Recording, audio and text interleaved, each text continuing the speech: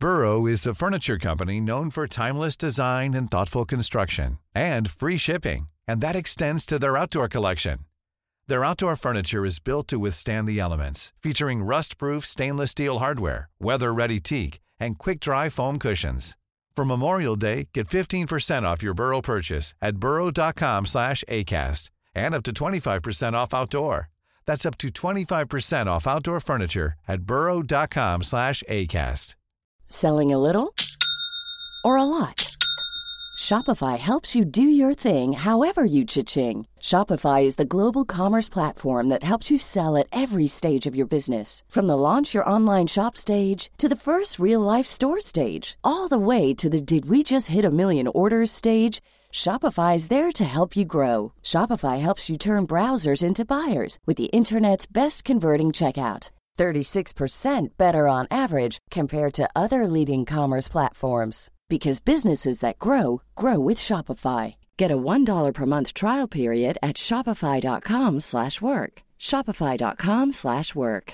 Hiring for your small business? If you're not looking for professionals on LinkedIn, you're looking in the wrong place. That's like looking for your car keys in a fish tank. LinkedIn helps you hire professionals you can't find anywhere else, even those who aren't actively searching for a new job but might be open to the perfect role. In a given month, over 70% of LinkedIn users don't even visit other leading job sites. So start looking in the right place. With LinkedIn, you can hire professionals like a professional. Post your free job on linkedin.com/people today.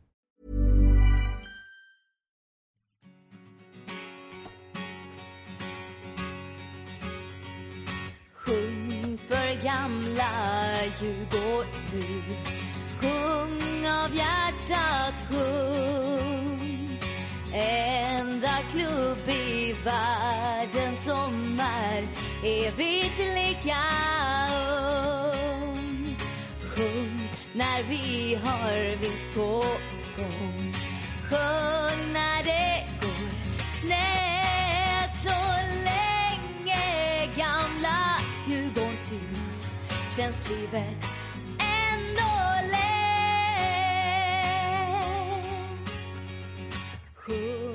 Välkomna till DIF-podden.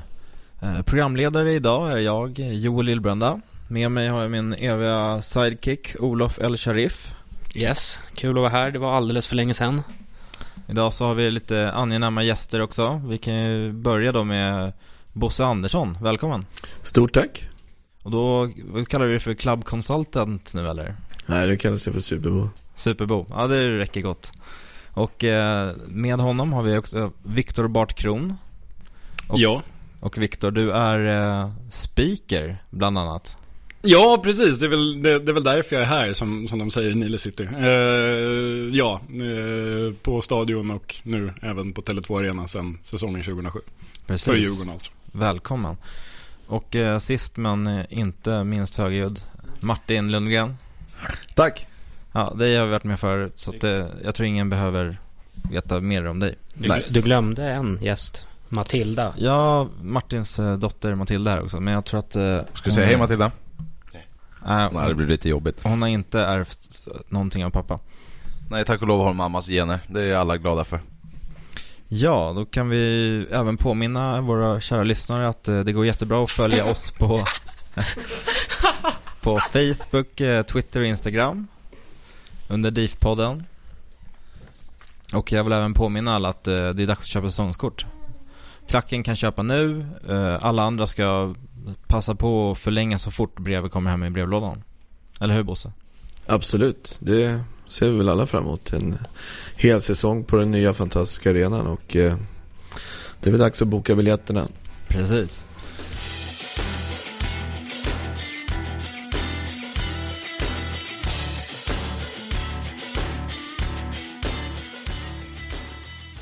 Om vi då går in på programmets huvudpunkter som egentligen är dig själv. Nu har du varit borta från Djurgården ett tag och det finns säkert en del lite yngre förmågor som inte har järnkoll på dig. Så om du skulle beskriva lite din historia i Djurgården.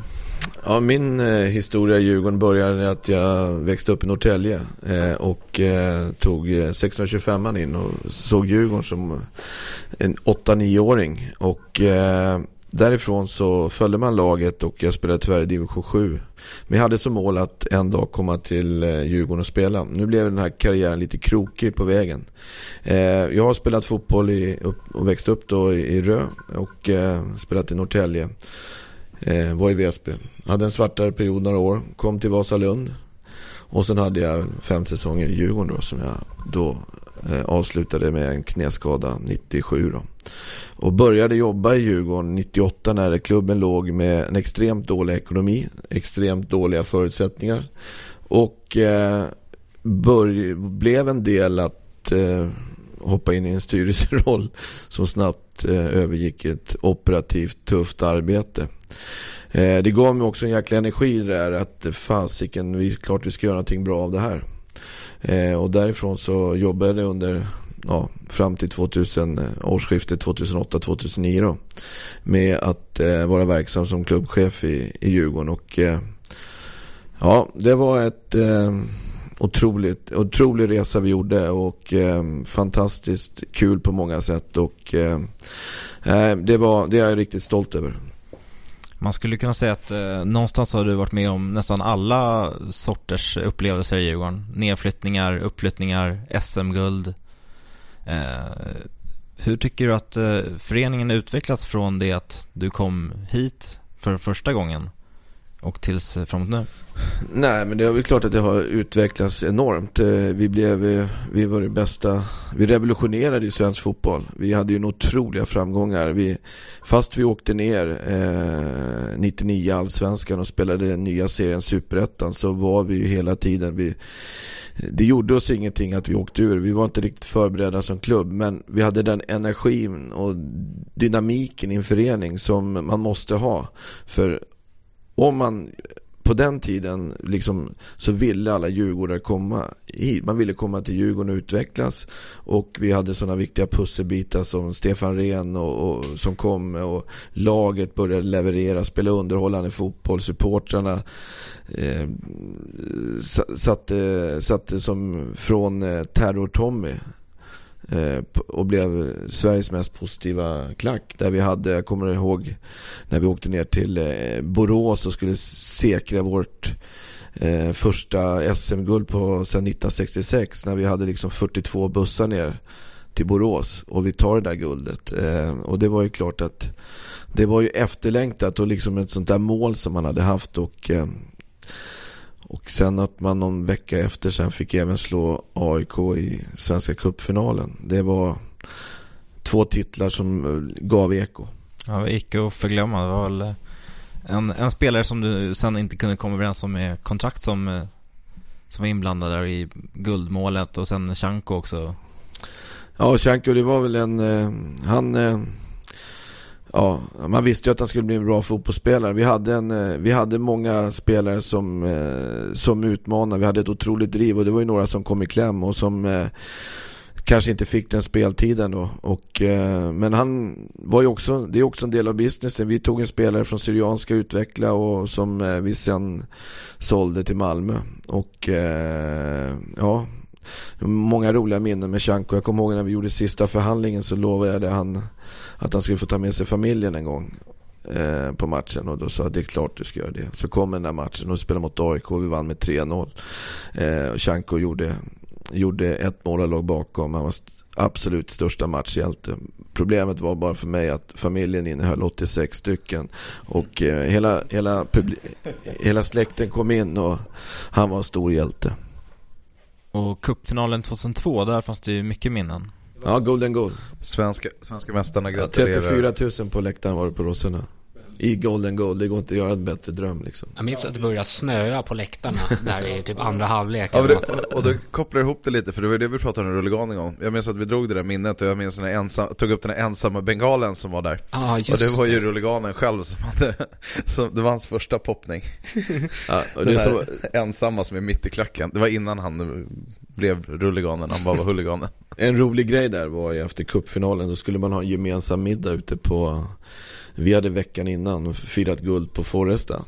Vi hade ju det var ju direktsändning där på den tiden, och Kniven och Kim, och kommer ihåg, det var en fantastisk kväll. Och sen 6 dagar efter grabbarna hade ju firat det där guldet ganska bra, men 6 dagar senare så firade vi cupguldet på samma lokal, och där kom vi med båda pokalerna. Och då kom jag ihåg att det blir svårt med Supercupen här nu i vår om vi ska spela mot A mot B där. Men det var innan de hade skapat Supercupen. Men det var AIK var måttligt roande den här kvällen.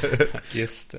Ja, det finns på YouTube fortfarande. Jag har kollat de där minnena eller de bilderna i efterhand faktiskt. Så att om någon vill se så går det att hitta någonstans där. Och det var ju Per Nilsson som varit omsprungen där med de andra på kanten också.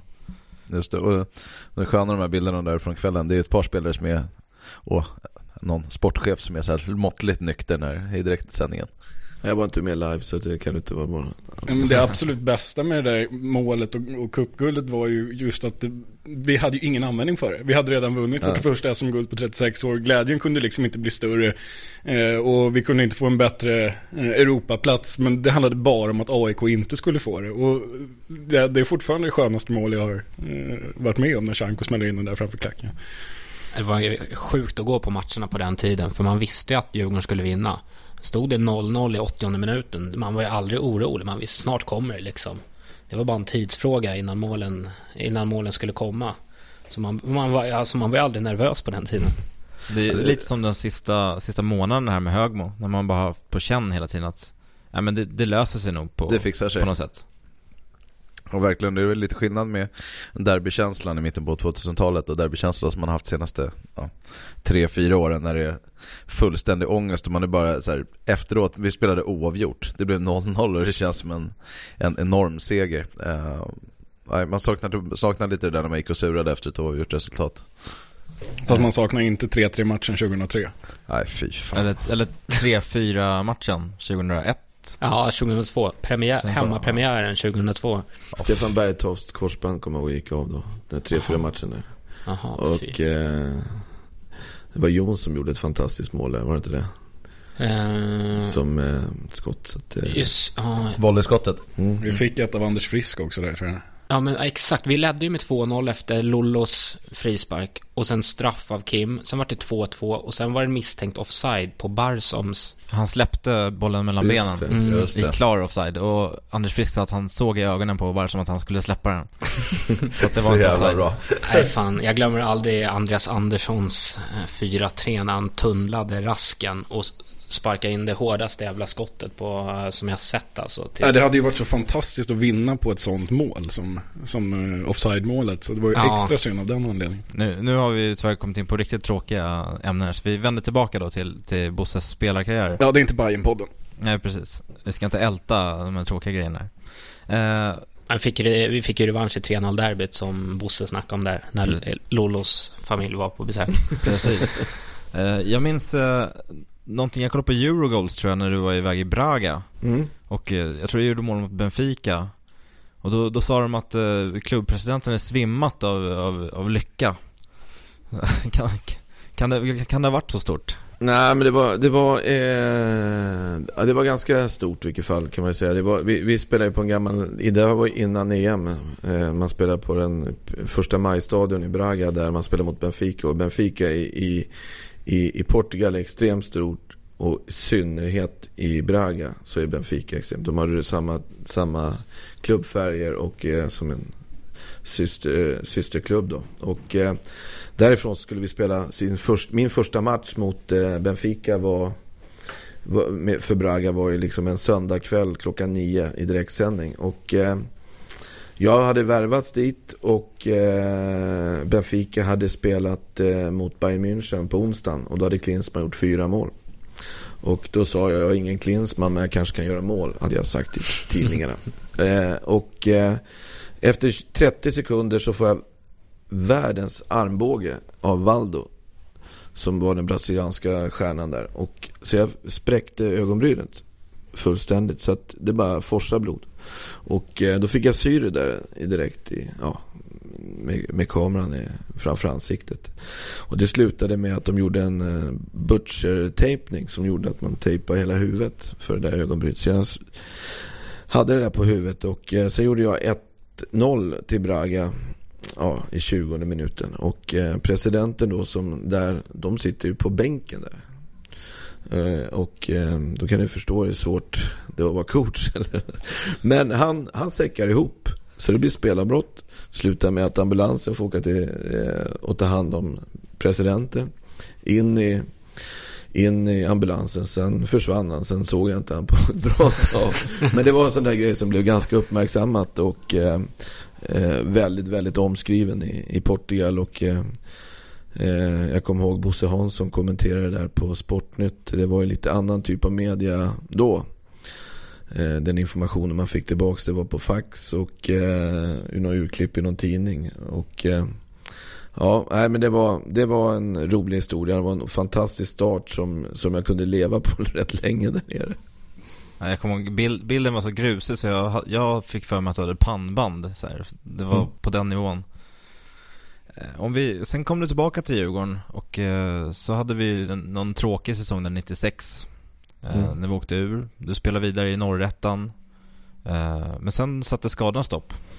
Absolut, och man kan säga så här att när jag kom tillbaka så hade jag egentligen lovat Djurgården att vara kvar, men jag fick möjligheten lovat Djurgården att vara kvar, men så fick jag möjligheten det här att dök upp och så jag kom hem i slutet av april där och missade väl någon match och spelade mot Norrköping. Och då ska man ha klart för sig att året innan så hade vi haft en fantastisk säsong i Allsvenskan och vi ledde ju serien när det var 5 matcher kvar och det var kommunalstrejk blev det, och de andra lagen hade 4 matcher kvar bara och vi ledde serien fast vi hade 5.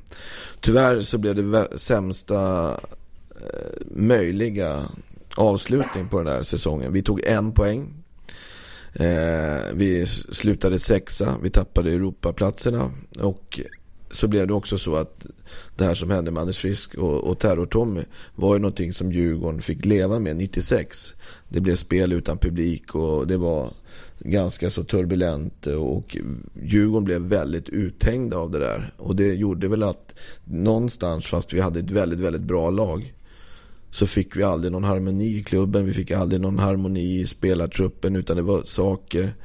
Och jag gjorde inte lika många mål som förut och Nebbo var inte lika delaktig och Tor och Andrea tog inte lika många skott och smärre marginal, så slutade det med att vi åkte ur serien då. Och så blev det division 1 norra. Och där började mitt knä börja krångla och då så hade jag bestämt mig för att jag kan inte hålla på så här. Så då tänkte jag att jag åker upp till läkaren och kollar, är det bra så fortsätter vi, är det inte bra då åker jag jorden runt. Och det var inte bra och så åkte jag jorden runt. Och då kom jag hem precis i slutet av februari och fick hoppa in i Djurgården. Och det var jävla tråkigt. Men jag kan säga det att när jag väl kom in i Djurgården och fick den här kicken på sidan om plan, så hade jag en extrem motor och kände att i efterhand så fast det var jävligt tungt när man skulle lägga av då, så kände jag att okej, nu gör vi det här och allt tar sin tid och så att lite bittert var det, men det blev någonting nytt som har berikat mitt liv. Hur såg ditt arbete i Djurgården ut till en början då, när du kom in i styrelsen från början och sen var du klubbdirektör, va? Ja, men det var Djurgården hade ju börjat någonting att få ihop ett gäng som ville göra någonting med Djurgården, och man hade bildat en ny styrelse, man hade väldigt dålig ekonomi. Hur skulle man få igång det här? Då hade ju Djurgården varit ett av de första föreningarna som startade det här med Benke Broberg, att Stockholms stolthet, och man hade ett DIF AB som tillsammans var både med hockey och fotboll från början. I det bolaget då väckte man liv att kunna liksom ta in pengar, kunna utveckla klubben. Det fick kosta för att man skulle kunna bygga upp en organisation och där också framgångarna skulle kunna komma. Med allt från souvenirer till marknadsplan och kunna anställa. Har du någon som medlemmar, det bubblar ju till slut på alla plan. Och man investerade inte i spelartruppen, utan man investerade i infrastrukturen runt föreningen helt enkelt. Till att börja med var det ju så. Och för att liksom, för den spelartruppen man hade kunde man inte göra, utan de hade ju kontrakt liksom, och sen lyckas man med några punktinsatser gå upp i Allsvenskan 99, men vi var ju långt ifrån förberedda som klubb. Där kommer jag ihåg att när man satt där uppe så var vi i stort sett, jag var helt själv. Och då blev man liksom, när man gick från sidan och från omklädningsrummet, så kom man in i en klubb som är så anrik och så gammal och betytt så jäkla mycket för en annan. Så känner man, vad är innehållet där? Och det blev ju lite en stor utmaning. Och den kreativitet som föddes där, jag tänker på, jag kommer ihåg, jag åkte ner till Fryshuset och träffade 15 killar som hade gått något Djurgårdsprogram där. Och de hade ett driv och en motor som vi hade stor nytta av. Jag tänker på Patrik Asplund, Thomas Ajestam, Bogerius, Pike, Mylberg. Jag kommer ihåg Mossberg, han som har ritat de här där.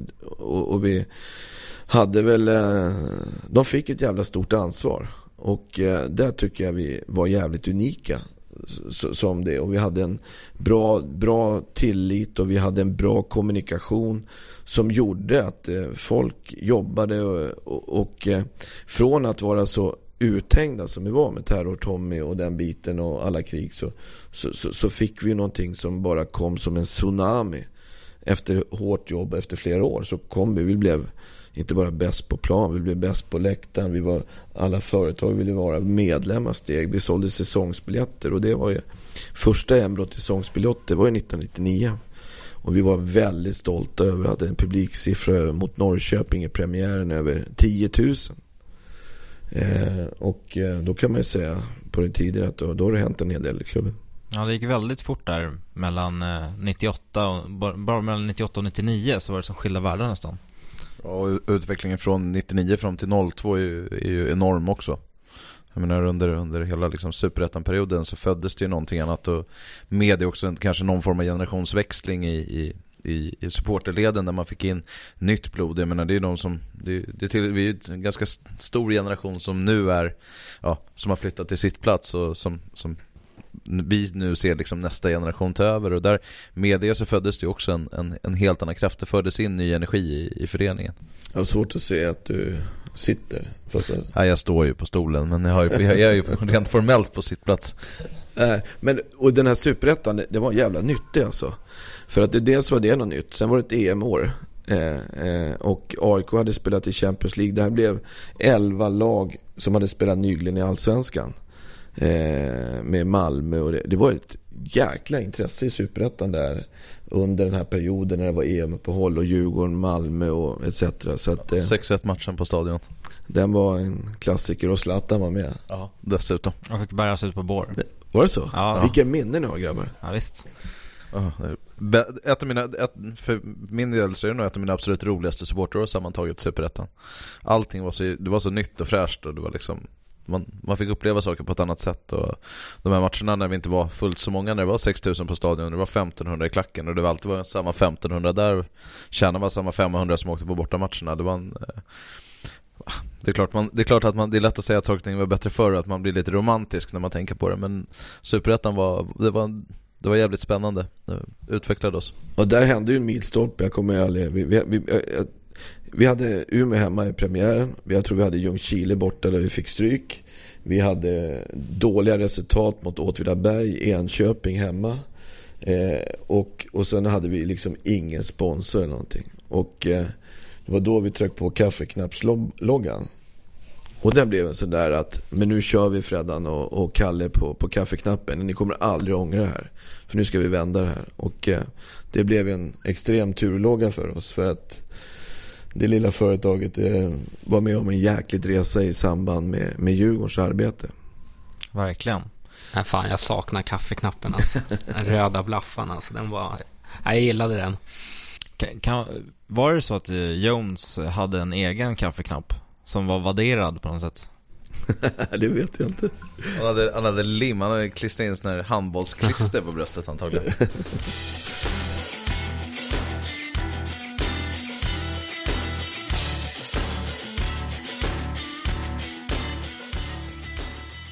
Men för ditt arbete då, när 2000 kändes som att det blev någon slags ny nivå även i värvningsarbetet, för det kom in med manual och det var nytt spelsystem och så vidare. Ja, det kom väl in också redan 99 kan man säga. Men om man kommer in i ett lag och så fanns det ju kontrakt och vi hade inte massor med pengar att göra, men vi värvade ändå spelare 1999 som blev väldigt viktiga på sikt. Jag tänker på Niklas Rask, Patrik Eriksson Olsson, killar som ville någonting som ledde laget. Och sen när vi åkte ner i Superettan, då jobbade vi som ett allsvenskt lag. Men vi fick jobba jävligt hårt på att få hit spelare som vi ville komma till Djurgården och utvecklas i Superettan för att sen ha ett lag som då kunde placera sig och hävda sig i allsvenskan direkt. Vi lärde oss av våra misstag givetvis 99. Vi var alldeles för naiva både på och utanför planen. Men 99 till Superettan då så värvades spelare som Rami Shaban. Vi fick en målvakt som vi kanske hade saknat ett tag. Vi fick sådana spelare som Andreas Johansson som blev otroligt viktig här. Då ska man också tänka på att han spelade i Champions League innan med AIK, och det var en process som vi fick jobba väldigt, väldigt hårt. Vi gjorde han i en bytesaffär med Charbel Toma, och det var ett bra byte. Sen så kom ju det kom killar som ville någonting, och den pusselbiten till som jag hade letat efter var ju Stefan Rehn. Och då var ju liksom mycket vunnet. Vi hade gjort en rätt taskig vår egentligen, Superettan. Men Stefan kom in, debuterade på Domnarsvallen. Och sen så, när man såg på de här unga spelarna vad Stefan betydde med sin proffsighet, och sen, det stimulerade ju otroligt många unga spelare vad som krävdes. Och i den växtes ju allt från Mackan Karlsson till ledare och Dorsin och med flera. Så att och det var ett hårt jobb och självklart så är det ju bra att man vet hur man ska spela fotboll liksom. Det är en grund. Och vinnarskallar. Det blev vinnarskallar både på allting, både på och utanför planen. Vad betyder liksom manualen egentligen? Man har ju egentligen hört två versioner av det. Manualen var jätteviktig, det var allt, det var Bibeln. Och så, manualen, det var bara någon riktlinje. Och sen så jobbade vi lite runt om det. För dig, vad betyder det? Nej, men det fanns en manual, och det är klart att man ska ha en verksamhetsplan och man ska vara tydlig med hur man ska spela fotboll. Och absolut ska det finnas en röd tråd i föreningen. Det här ställde sig på sin spets där när man skulle spela en trebackslinje. Och vi låg ju faktiskt 2001 så låg vi ju på nedflykt efter 9 omgångar, och där man då tog ett tufft beslut att vi kan inte följa den här manualen. Det är omöjligt, för då kommer vi åka ur. Och då gick man över till en 4-backslinje. Efter det så hade vi ju en otrolig utveckling. Vi slutade till slut på, jag tror det var 26 omgångar, så slutade vi på den tiden, det var ju bara 14 lag, så hamnade vi 2 efter Bayern, och 3 kom AIK. Precis. Sista matchen Trelleborg, svinkallt. Var det inte det? Ja, det var det. Borta va? Borta, ja, precis. Vi vann enkelt. Och då var det så nära, ska man visa, så att omgången innan så gjorde ju Stefan Rehn på övertid det här segermålet. Och då hade vi varit in och kampat som guldet till slutet. Och det var sämsta offside av vinkningen i mannaminnet. Jävla as. Nu är ni inne på det där igen. Vi skulle ju ha goda minnen. För övrigt var det inte Fröjdfält, det var linjedomaren. Det måste man komma ihåg. Jag tror han delar efternamn med hette han Anders Lind kanske? Någonting åt det hållet. Från Sundsvall. Men Fröjdfält fick verkligen... Han kom från Njurunda, vet jag. Ett oförtjänt dåligt rykte av den här incidenten. Jag klandrar Fröjdfält. Den är ackumulerad. Nej, men den florsen där kan man väl jämföra kanske med 2013 när Per-Mattias kommer in. Man gör någon förändring och så men det var en extrem. Jag kommer ihåg vi skulle åka mot AIK som då var väldigt, och så tar vi poäng och vinner där liksom i ett derby. Det var och det gav oss, vi gjorde en extremt bra sista omgång på den delen av Allsvenskan då. Och då gjorde det så, och där var det ett jäkla minne 2001, den hösten. Det säger jag alltid. Då spelade vi mot Göteborg borta. Och AIK hade varit nere, haft extremt upplopp där mot Göteborg. Och vi kommer ner med en fest med supportrar. Det var så extremt mycket supportrar nere i Göteborg i augusti tror jag, september. Och vi ska spela på ett Gamla Ullevi mot Göteborg. Och det var tändan i gnistan. Och det jag menar, när det finns en bra dynamik i en förening. Kim Källström som spelar i Häcken kommer och ska gå till Gamla Ullevi. Och kommer in och ska käka lite och kommer in på en fullsatt Djurgårdsrestaurang. Där arbetet börjar. Kim, du ska till Djurgården. Och jag fick mejl om det där. Så att, Kim, han är något omöjligt.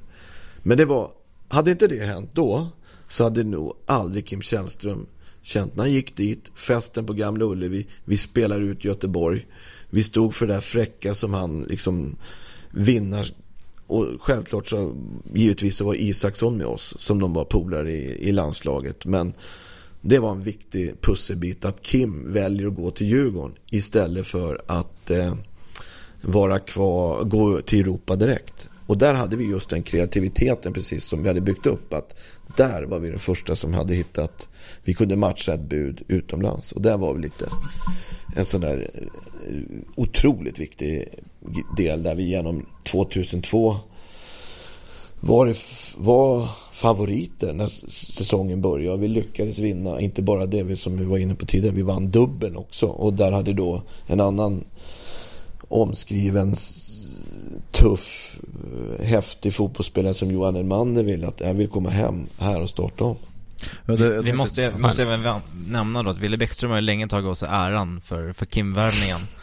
Han är inte här nu, men jag kan dementera det, för han var en i mängden där på den här krogen, för det där kommer jag ihåg. Men... Kan du komma ihåg hur första kontakten med Kim togs då? Ja, vi hade ju fått det är så att Häcken hade fått ett bud från Herrenfen och var inte riktigt nöjd med det. Och när vi då fick tillåtelse att prata med Kim och sa att vi kan matcha det där, så var ju vi tvungna att sälja in föreningen på det där. Och, men han var ganska tydlig på att kommer jag till en klubb där jag får spela med Stefan Rehn, Andreas Johansson, så kommer jag utvecklas och vara ännu mer förberedd att kunna gå till en bättre klubb när jag blir. Och det var han så målmedveten om. Så att egentligen så var det liksom kom inte klubban överens. Då ser jag som ett jättesteg att kunna gå till Djurgården. Och han var ju som en bom när han kom hit och liksom så alla liksom, jag kommer ihåg när han satt vi hade mörkare där lite grann och vi körde upp han direkt i livesändning i studion. Han satt i nyhetssändningen i Djurgårdströja på TV4. Det var ju där nyheten kom ut då. Och det var ju en riktig prestigevärvning. Men det är lite häftigt. Hur kommer det sig att han hamnade, även om som steg till en bättre klubb och valde bort Herrenven? Hur kommer det sig att han hamnade i Rennes till sist ändå? Ja, det är en bra fråga. Det kan man säga. Det var väl av olika omständigheter, och det är klart att det så mycket som det skrevs om Kim har varit aktuell för alla stora klubbar. Jag kommer ihåg en landskamp i juni 2003. Jag tror det var alla Europas största klubbar var där för att kolla Kim och spela landskamp. Och Lagerbäck inte byter innan. Då var han inte helt nöjd. Och det gjorde att han inte bröt i landslaget. Och han var väldigt viktigt att komma till en klubb. Och att där han fick en nyckelroll.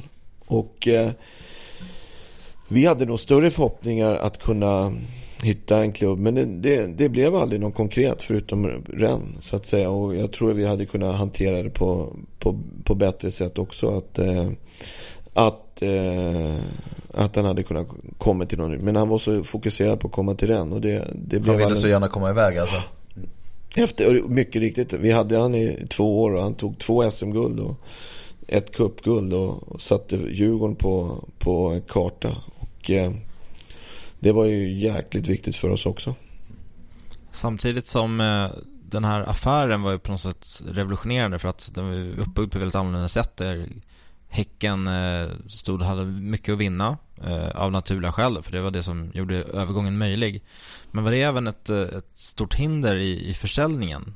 Att det var så pass känt ändå att Djurgården kanske inte hade det skulle till ganska mycket för att det skulle klinga till. Ja, och det var ju Häcken som var den vinnaren egentligen, så att säga. Men sen kan man ju också säga Vi vann ju 2 SM-guld och har en historia, vi har pokaler, och det var ju Kim en stor del av. Så att hela den affären och hela det upplägget var ju unikt. Och det är ju stora minnen för oss alla som sitter här liksom. Så att vi hade inte kunnat gjort det på något annat sätt, och vi vill ju inte ha det ogjort heller. Vad fick det för betydelse sen då efteråt med värvningarna? Var Kim det som gjorde att kastade sig de andra liksom utvecklingsbara spelarna över oss sen, eller var det ett fortsatt hårt arbete men det hjälpte till, eller hur förändrade Kim-affären ditt arbete?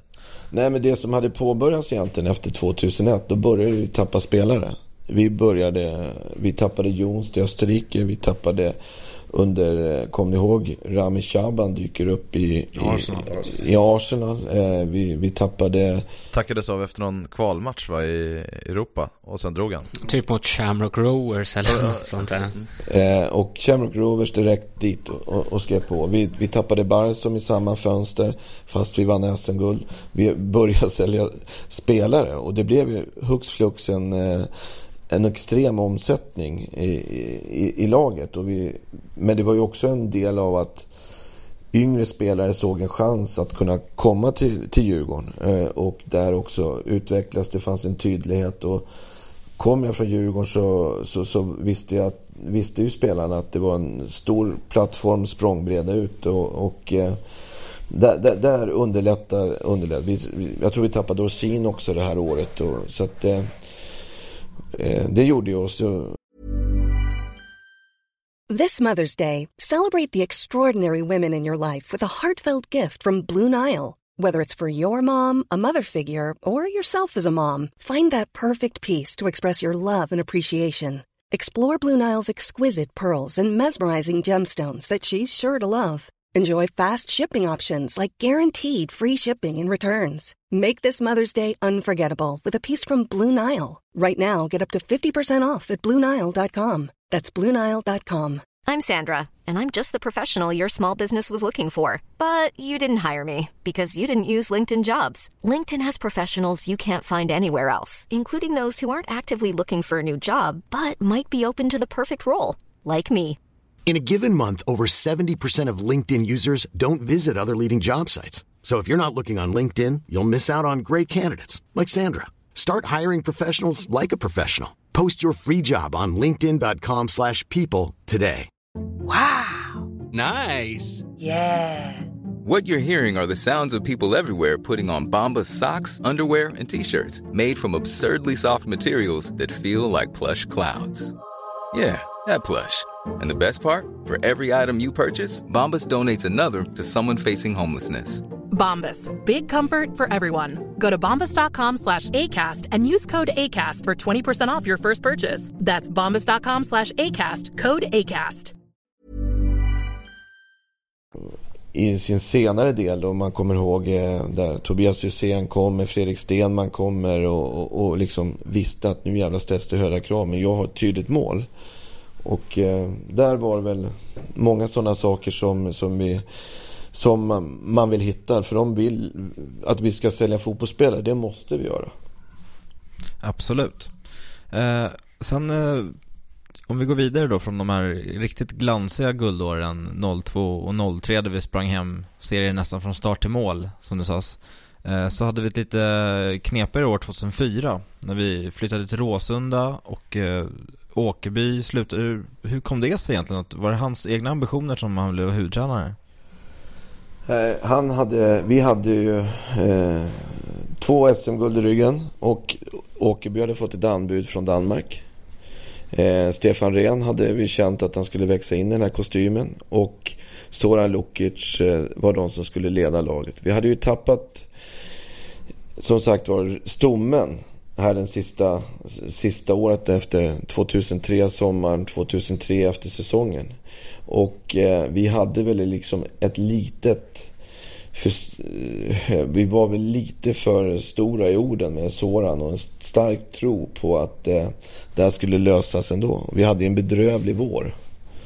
där vi kände att det här laget är inte riktigt det lag som skulle gå ut i Europa och spela en Champions League-kval och senare på hösten. Och där gjorde vi ju vad ska man säga, en del förändringar och rekryteringar, och där också till slut Kjell Jonevret kom in, och vi hade värvat Marcus Johannesson, Sölvi, några till som jag inte kommer ihåg riktigt.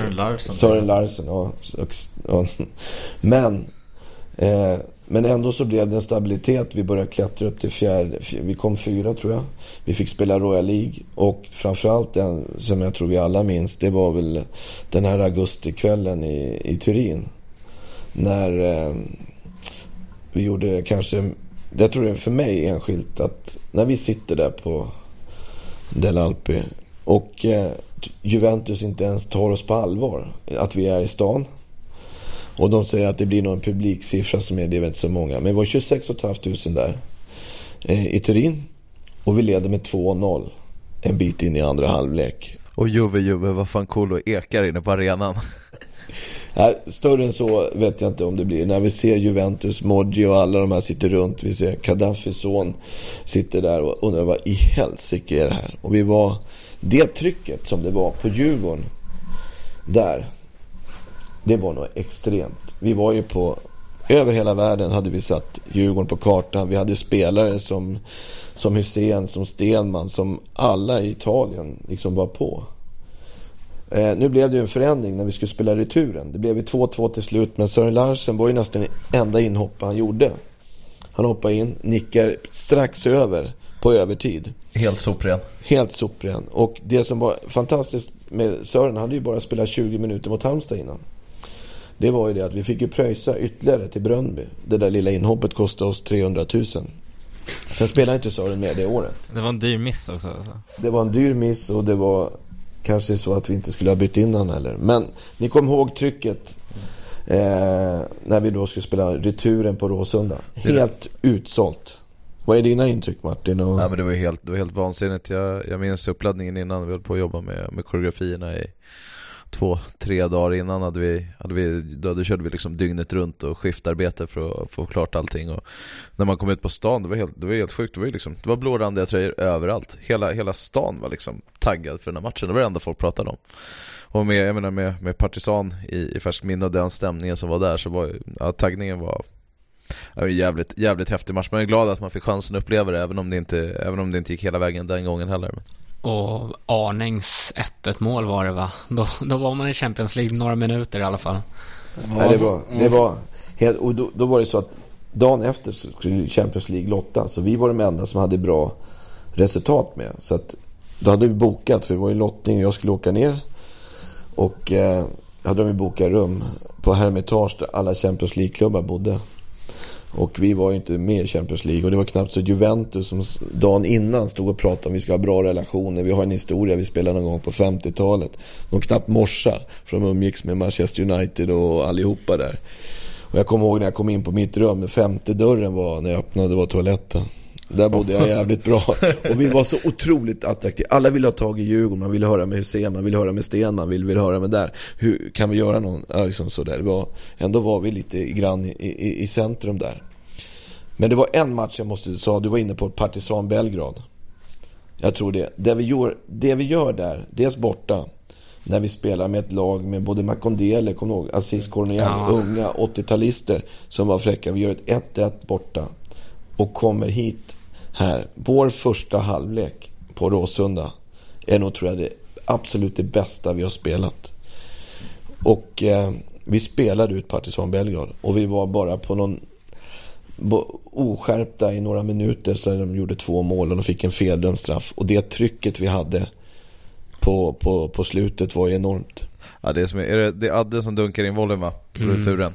När trycket som är redan från när vi vinner bollen på mittplan och börjar liksom forcera framåt. Alltså jag vet inte hur många gånger jag har sett det här klippet på YouTube, men man kan ju kolla hur många gånger som helst. Det går ut varje gång. Det där är helt sjukt. Om vi bara hade utnyttjat chanserna där, då hade vi lätt med, jag vet inte vad, efter första halvlek. Det var den torsken tog tid att komma. Ja, men alltså läktarmässigt så Juventus-matchen i all ära, det var ju en stor fest, men alltså Partizan Belgrad-matchen, det är min största läktarupplevelse med Djurgården, helt klart. Alltså det trycket som var på den matchen, och det, alltså från en halvtimme innan matchstart, det går inte att jämföra. Det var som att det var bara klack, 27 000 liksom.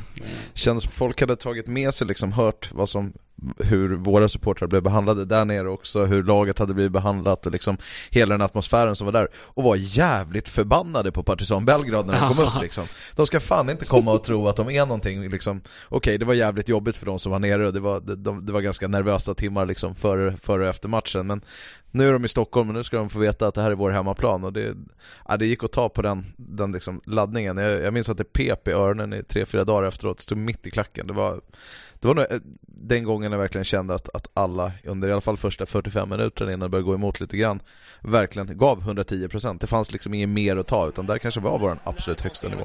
Då går det extremt fort. Vilken yta han får, Fredrik Stenman. Promenera på det bara. Lossa kanonen också. Han väljer Makondele istället. Denoden finns i straffpunkten. Där någonstans, ja. Får nytt läge. Ett till kanske. Andreas Johansson! 1-0 till Djurgården! Vad ska man säga? Vad ska man säga? Vilken drömstart!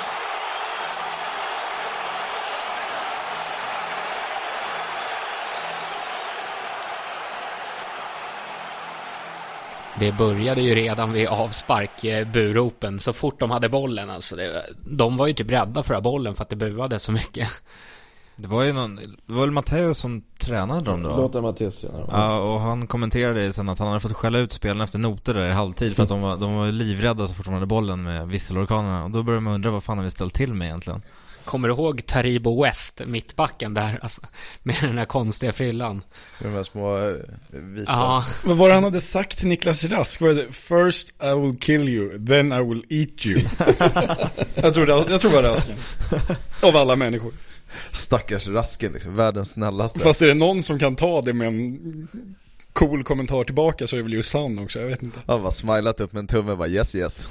Sen den matchen har jag hatat bortamålsregeln. Jag fattar inte att man inte lägger ner den grejen alltså. Och det var inte sista gången vi åkte på bortamålsregeln heller. Det är verkligen en värdelös grej. Jag vet inte om minnet sviker mig, men visst är det så att även om vi hade slagit Partizan så hade vi blivit tvungna att ta en runda till mot Newcastle. Ja, precis. Stämmer. Ja, det känns lite längre bort ändå. Och Partizan lyckas få slå ut Newcastle. Ja, exakt. Så det är ingenting omöjligt. På straffar, va? Eller han ville gärna drömma sig bort. Jag bara tänkte på det, du har sagt det flera gånger, Bussen, när du pratar om hittills om de här liksom topparna som vi har haft, eller när de här energitillskotten har gått väldigt bra. På samma sätt så kan man ju ganska lätt identifiera, du har sagt också, de energiläckagen som finns när det blir den här disharmonin i föreningen. Och det verkar korrelera väldigt väl mellan, det är ju, ibland är det ju liksom det publika som kommer först, och sen har det varit det sportsliga som kommer först. Men hur mycket liksom påverkas arbetet, det fysiska arbetet som sportchef eller klubbdirektör av liksom den här harmonin runt föreningen med supporterkraften och sånt? Hur viktigt är det? Ja, men om föreningen mår bra, då jobbar alla ihop och har lite mer. För det är klart att vi har Djurgårdens IF har en lång historia och en av Sveriges största klubbar. Stor respekt ute i landet och även i Europa när man kommer hit och kollar fotboll. Såväl på stadion som det nu är på Tele2 när man så är derby. Det är ju inte svenskt. Det är liksom, det gör ju avundsjuka var och en är, så att säga. Och den här, att få det här att gå ihop, att det finns en kreativitet, en anda, en dynamik i föreningen och i styrelsen, på kansliet, i laget, då smittar det av sig. Och jag menar, det är jag helt övertygad om, att får man ihop alla de där bitarna, att man gör det tillsammans, har respekt för varandra, oavsett om man är spelare eller om man jobbar på ungdom, eller man är ungdomsspelare, och får det ihop så kommer framgångarna. Och framförallt så tror jag de andra blir avundsjuka föreningar, att det ger respekt. Och det ser jag som där har vi stora möjligheter att göra någonting riktigt, riktigt bra framöver. För vi har haft som du säger olika faser, men jag tror vi står väldigt, väldigt med en framtidstro, och vi står med en ny arena som verkar passa oss perfekt, med möjligheter som få saknar i Sverige. Och jag tror att med passionen som vi kan lägga in i det här, så tror jag att vi kommer att ha en otroligt härlig år framöver.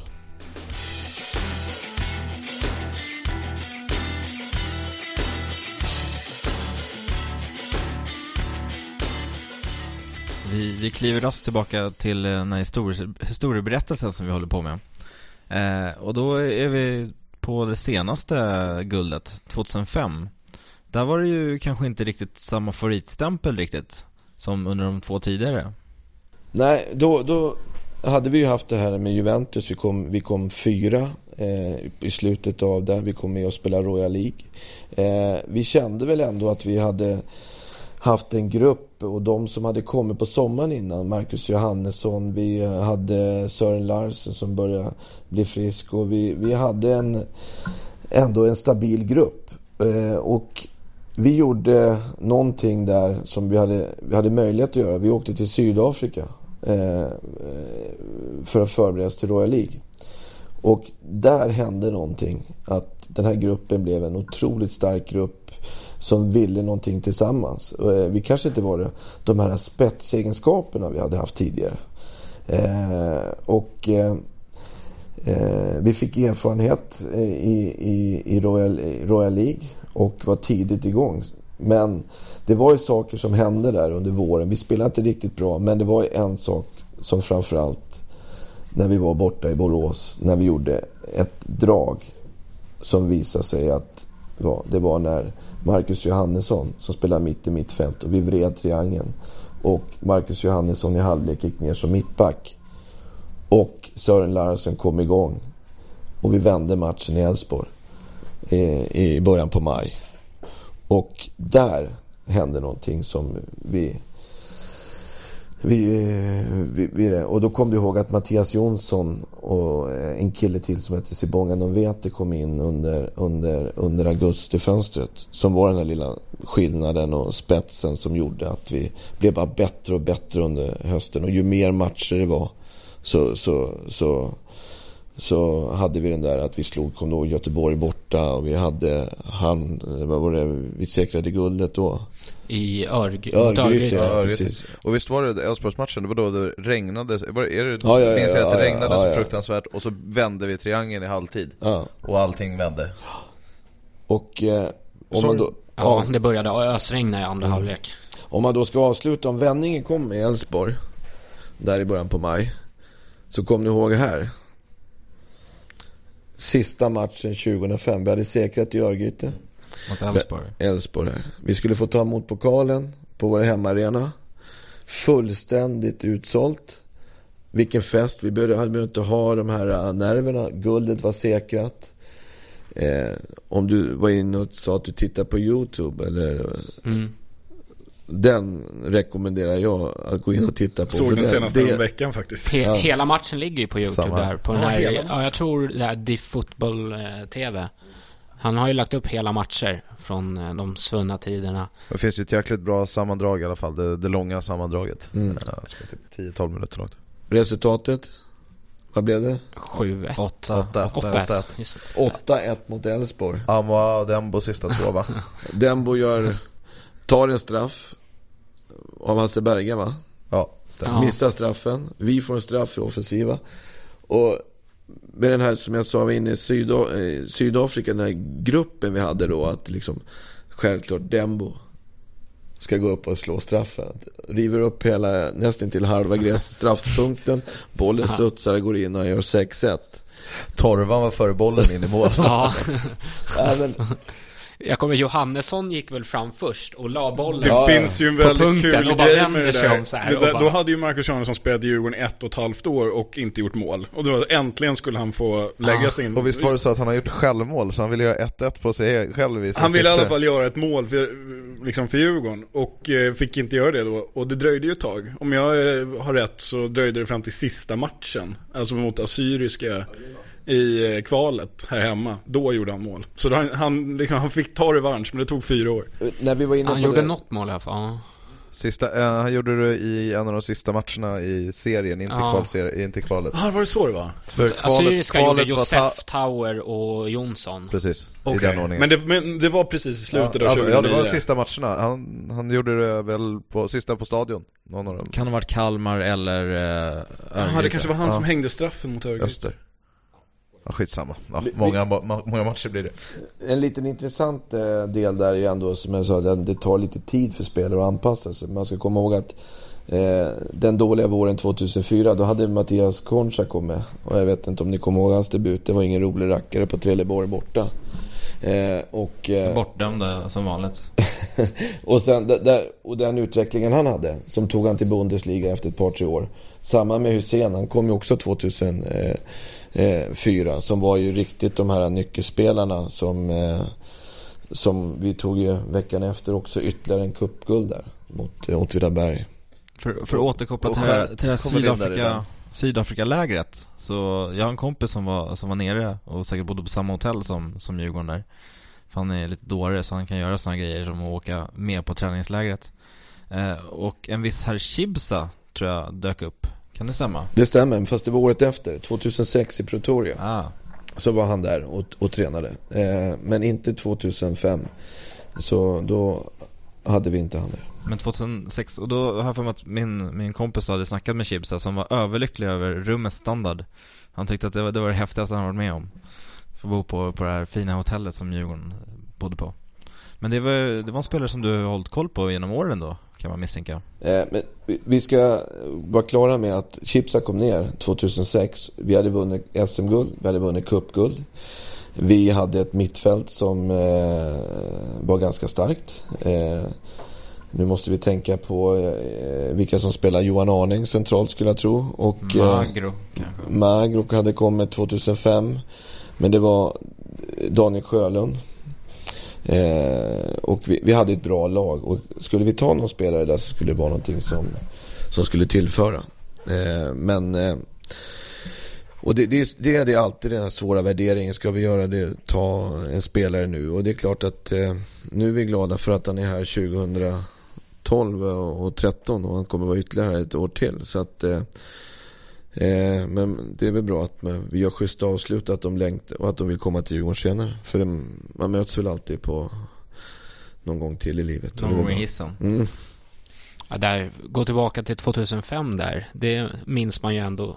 Alltså det känns som det var alldeles nyss för mig i alla fall. Det var ju många härliga matcher där. Bland annat, man glömmer aldrig borta matchen mot Göteborg i september tror jag det var, på Nya Ullevi. Det draget som var där på bortasektionen, och Hussein hängde en och någon vet det. Då började man ju känna att det var att vi tar guldet i år. Och Selakovic missade öppet. Jag tänkte precis säga samma sak. Det var ju det bästa i den matchen. När han skjuter över där i ställningen 1-2. Alltså vi leder och han får öppet mål. Missar, vi kontrar 3-1. Han stod och tänkte på deklarationen. Och Malmö, någon vecka innan mötte vi Malmö hemma, då vi hånade, vad hette han? Elanga hela matchen. Kommer ni inte ihåg det? Elanga, han fick ju utstå mikrohån. Prals ögon, skogständer, Elangas kvinnosyn, något snett i Malmö. Det måste vara den matchen. Ja, exakt, det var den matchen. Och Jonsson gjorde sitt första mål i Djurgårdströjan. Och vi vann med 2-0 där. Just det, trycker in bollen, ligger mellan benen på... Så jag minns den matchen framförallt för att det var ett så sjukt tryck också. Det kan vara den bästa stämningen som har varit på stadion. Nästan till i alla fall. Så det är bra när vi hånar. Precis, så kliver vi raskt vidare då till 2006. Och där var det ju en otroligt uppmärksammad värvning som kom på våren. Som vi satt ju hemma och tittade på någon slags turnering. Kan det ha varit La Manga? Eller, det var på Gran Canaria. Det var på Mas Palomas, så spelade vi en turnering. Och vi hade bjudit in en brasse som hette Thiago. Det var direktsändning, om det var via satt eller inte. Det var ett väldigt stort intresse för den värvningen då. Och han tog en eller två löpningar och sen högg det till någonstans. Och så var han utburen och så sa man, nej men det där, den där kniper vi. Hur gick det där till egentligen? Man ska väl säga så här först, att vi efter några saker som hade hänt med Partizan Belgrad och Juventus, så skulle vi ytterligare göra vi hade ändå samlat på oss hyfsade rankingpoäng att vi skulle kunna ge det här med Champions League, utmana det. Och vi hade ju också sålt spelare så att säga under den här tiden. Vi sålde Søren Larsen och vi hade pengar och kunna investera på någonting. Och av olika omständigheter så valdes det att vi skulle då ta och värva en brasse som heter Thiago. Och Ja, och vi fick väl inte se riktigt vad vi i Maspalomas. Det var en bedömning och en värdering som föreningen fick göra där, och det valdes att vi var väl vår enskilt största spelarköp. Ja, kanske Kim, men det var en stor spel för sig, och ja, där blev vi kritiserade för. Hur mycket var din bedömning? Vad kände du? Minns du hur jag vet mycket väl, och jag tycker vi ska blicka framåt, och vi gjorde saker som vi skulle kanske inte ha gjort, det är absolut, och det är lätt att döma, men vi gjorde ett försök. Man ska också komma ihåg att vi hade vårt första val var Ailton Almeida från vad Örgryte, och vi var väldigt, väldigt på där, och så sen dök den här möjligheten upp, och det var ett beslut som vi tog. Sen kan vi också säga att jag vet också några saker som påverkar det här, och oavsett om det är en podd så vill jag inte säga det när han väl var här, och som gjorde han väldigt konfunderad. Sen var det stora språkförbistringar med språket, fast vi hade tillsatt Jesper Norberg då, som skulle koordinera det här. Och akklimatiseringen tog ju tid, och han fick ju en extrem press på sig också. Så att det var ju inte den som tog oss till Champions League. Det kan vi ju vara eniga om. Ja. Men vi fick ju senare se lite av hans kvaliteter, men det var... Han lyckades ju nästan springa hem ett SM-guld till oss hösten 2007 på princip egen hand. Precis. Faktiskt, varför? När försvann var det 9 mål på hösten 2007? 8? Vad mål?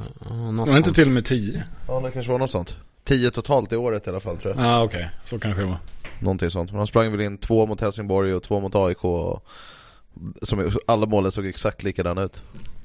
Ja, men han lämnade ju 2008 sen, och vi fick ändå betalt av i en transfer, så att säga, och om man räknar exakt vad övergången var, så har vi gjort sämre för. Jag vill minnas något rykte att du ville ha en irländsk striker där runt den tiden som hade gjort någon målrekord där borta. Är det någonting? Ja, det stämmer. Vi försökte det fanns en kille som hette Jason Byrne, och vi var ganska eniga om att den där killen skulle passa i Djurgården, för vi var ju där och hade spelat på Irland. Vi hade dels spelat mot Shamrock Rovers innan. Vi hade varit och tittat på, där jag kommer inte ihåg, när vi spelade mot Cork var väl också. Och det var till samma veva, va? Ja, det var 2005 Cork. Ja, precis. Och av tillfälligheter sett den här Jason Byrne, som då var en extrem målspruta, och man kan väl säga att urtypen för en järnkamin. Han var lite vindögd. Han var tandlös, stenhård. Mitt första intryck var att han gjorde 2 mål. Sprang bort till bortaklacken, tog av sig tröjan. Sen böt coachen utan för att han var tvungen att liksom bara åka därifrån. Men det var liksom en tuffing. Sen var det också den där processen, vi var där och tittade, men vi lyckades aldrig komma riktigt i mål, ska vi säga. Jag minns att han gick till Cardiff sen, som väl låg i Championship, och han gjorde mål där tidigare direkt då. Kan ju ha kostat lite också då. Ja, absolut. Men det var en sån där, om man ska säga, aha-upplevelse. Och det kunde man ju sett framför sig på stadion där. Ja. Han hade pallat lite motlut och lite nordanvind, det kan jag säga. Är det din enhörning, den spelaren du aldrig fick, som du verkligen hade velat ha? Eller har du några fler som är sån här, den där, att vi inte lyckades plocka den? Nej, men att vara nära. Den hade man verkligen velat sett hur det hade funkat här i Djurgården. Och det är klart. Sen kan man ju alltid grämas eller någonting. Men en sån kille hade man skulle vilja sett här, för det var någonting. Sen är det ju inte säkert att det hade funkat på den biten, utan det var ju den ordförande där som vi förhandlade med och tittade på. Det var ingen lätt sak heller, det ska gudarna veta. En irländare. 2006 då var det ju Champions League-kval där som inte gick så bra. Det är bara bajskvalet. Ja, så vi går igenom det någonting. Nej, men det var vi gör en jävligt dålig match hemma där vi ställer till det mot Rosenberg och hemma. Vi vann väl ändå den? Nej, jag tror det blev 0-0 va? 0-0 hemma. Jo. Eller 1-1 var det inte Enrico? Gjorde inte han sin Ja, det stämmer. 1-1 hemma. 1-1, stämmer, ja. Och spela skit dåligt verkligen. Men då ska man också ha klart för att Rosenberg hade ett extremt bra lag. Alltså unga spelare. Ni kommer ihåg Sarapa som gick till Rosenborg. Vi hade varit och tittat på han 1,5 år tidigare. De sålde ju efter att de fick ju spela mot CSKA Moskva i 3:e rundan. Då valde de att sälja de här spelarna som slog ut oss i kvalet. Jag tror de sålde Sarapa gick till Rosenborg. Det var någon som gick till Bundesliga och grejer. Så det var inget dåligt lag vi mötte. Men de har ju haft en tynande tillvaro sedan dess. Sen bortamatchen där hade väl Dembo inte sin bästa dag.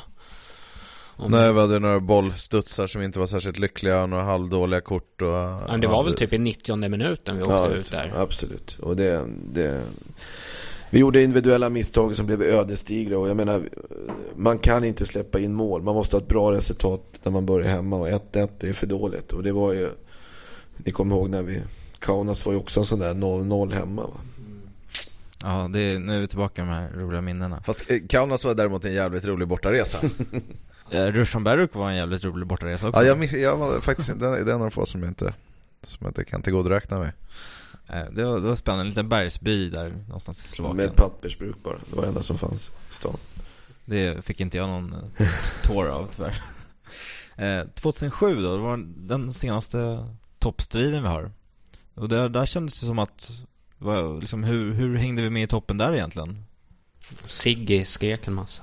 Nej, men vi hade ju ytterligare där efter 2006 då tappat ett antal spelare med Concha som hade gått till Bundesliga. Stenman gick till Bundesliga.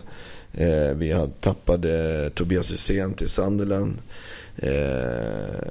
Och då var det väl lite grann så att vi fick en extremt dålig start. Kommer du ihåg den? Jag minns bara att det var inte så jättemuntert hela den säsongen och man var liksom fick nästan lite så här höjdskräck där ett tag när vi började komma upp i tabellen för man fattade inte vad som hade hänt. Nej, vi hade en premiär mot Brommapojkarna. Ja, på Råsunda i snöblandat regn. Runnemo.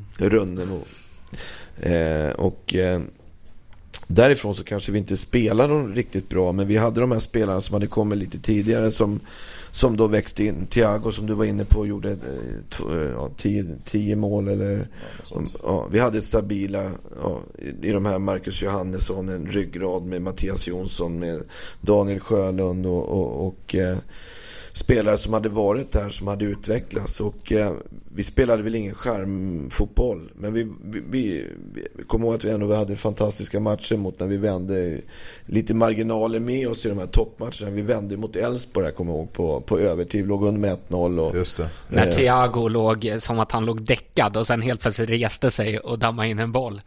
Ja, helt. Och Koiva stod 2-1 va?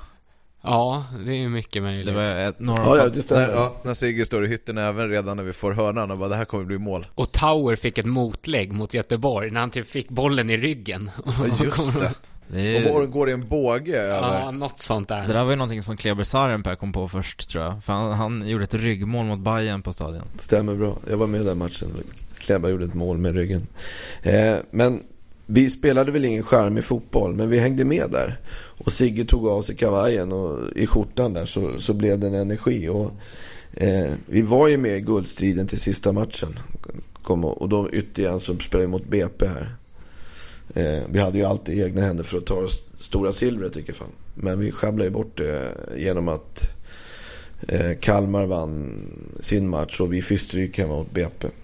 Göteborg hade vi Trelleborg hemma, kommer jag ihåg, tror jag. Det var väl aldrig någon riktigt match där, men vi var med i guldstriden in i sista matchen, vilket fall.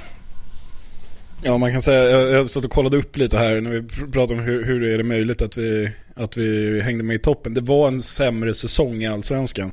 När vi vann 2003 så tog vi 9 poäng mer än vad vinnaren gjorde det året. Så den poängen som räckte till 3:e plats då hade räckt till guld, tror jag, om jag räknar rätt.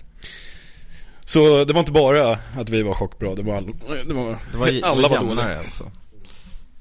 För visst var det väl så nu, om man tänker tillbaka till sista matchen 2007, att Vi var ju beroende av, även om vi vann så var det inte säkert, allting var inte i våra egna händer, utan Trelleborg var tvungna att ta poäng, visst var det så? Så var det. Ja, om precis. vi vann så räckte det med att Trelleborg tog poäng. Ja. Och då hade vi ju, om jag minns rätt nu, om inte vi sviker mig, så var det insamlingsåret på 114-33. Ja. Är jag rätt ute, Johan? Det kom en insamling till Trelleborg då, för att ha en liten bonus ifall de kunde sätta dit Göteborg så att vi skulle kunna få ta guldet.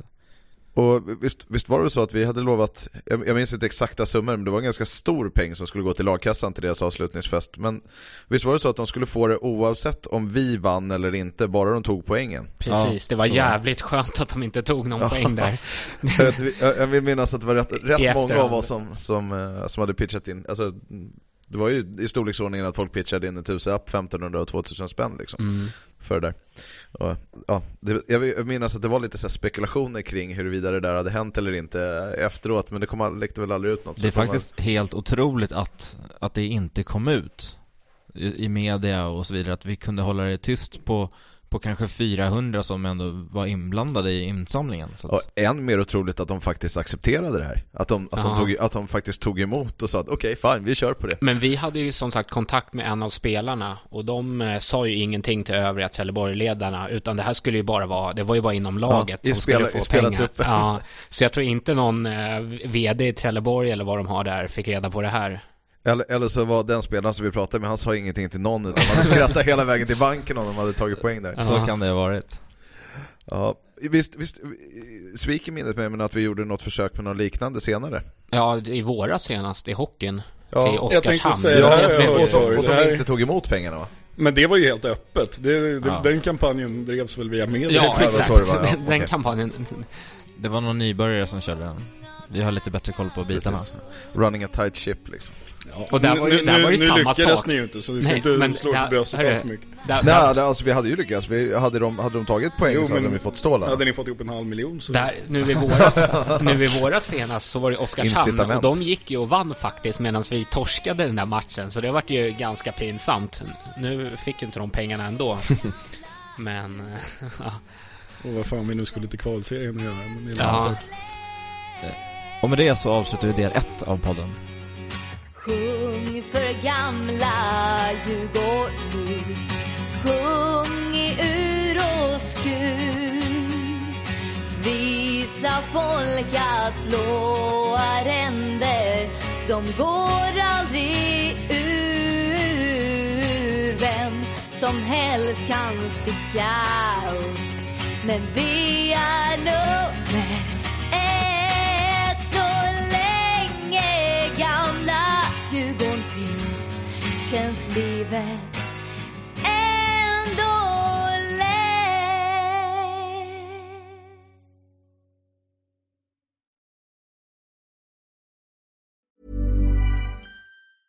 Normally, being a little extra might be a bit much, but not when it comes to healthcare. That's why United Healthcare's Health Protector Guard fixed indemnity insurance plans, underwritten by Golden Rule Insurance Company, supplement your primary plan so you manage out-of-pocket costs. Learn more at uh1.com. Hi, I'm Daniel, founder of Pretty Litter. Cats and cat owners deserve better than any old-fashioned litter. That's why I teamed up with scientists and veterinarians to create Pretty Litter. Its innovative crystal formula has superior odor control and weighs up to 80% less than clay litter. Pretty Litter even monitors health by changing colors to help detect early signs of potential illness. It's the world's smartest kitty litter. Go to prettylitter.com and use code ACAST for 20% off your first order and a free cat toy. Terms and conditions apply. See site for details. Planning for your next trip?